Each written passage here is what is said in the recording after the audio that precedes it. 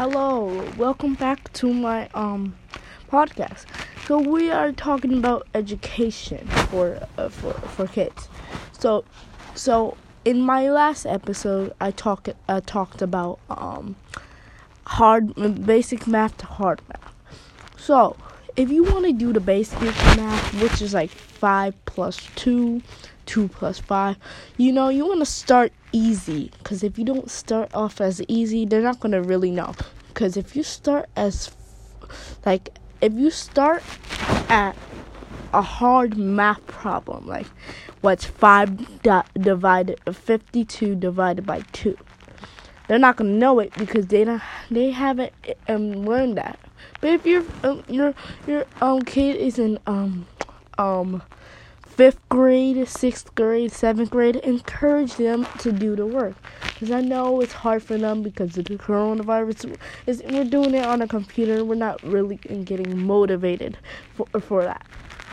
We have to teach our children we have to force them to do their classwork because it is important to them for them to get through life. School is always first.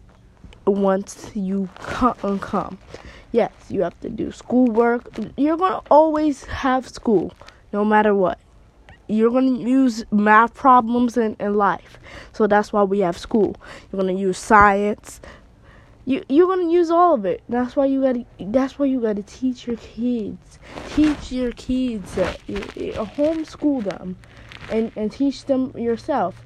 Instead of them sitting on the laptop all day and don't want them to do their work.